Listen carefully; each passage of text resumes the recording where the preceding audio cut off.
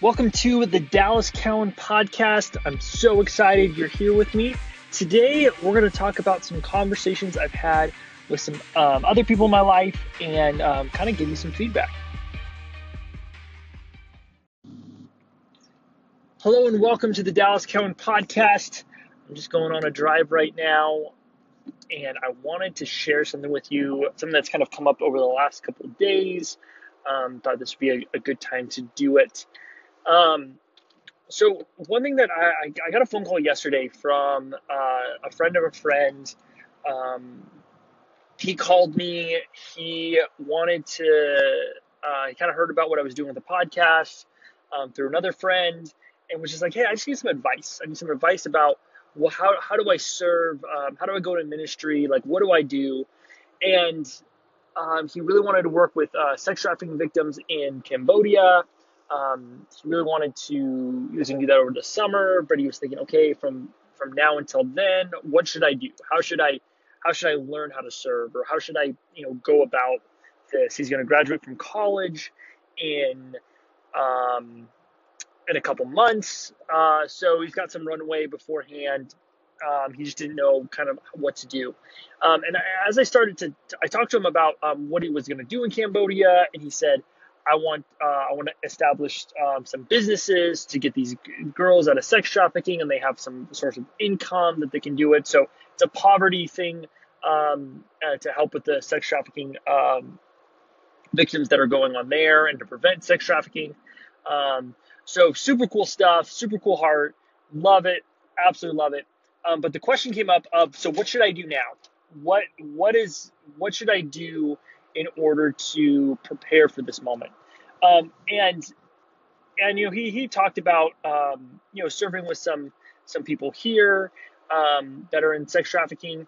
But one thing that I asked him about, especially when he was talking about the business component of what was going on, I encouraged him to say, hey, go learn businesses, go learn international trade, go learn to see who's doing a really good job here in the States that are already doing what you're doing, like Crochet Kids and what they're doing in Africa, Giving Keys, what they're doing for the homeless in LA. Like, really understand those types of businesses, because if you're going into this scenario wanting to help them, their businesses, you've got to understand that.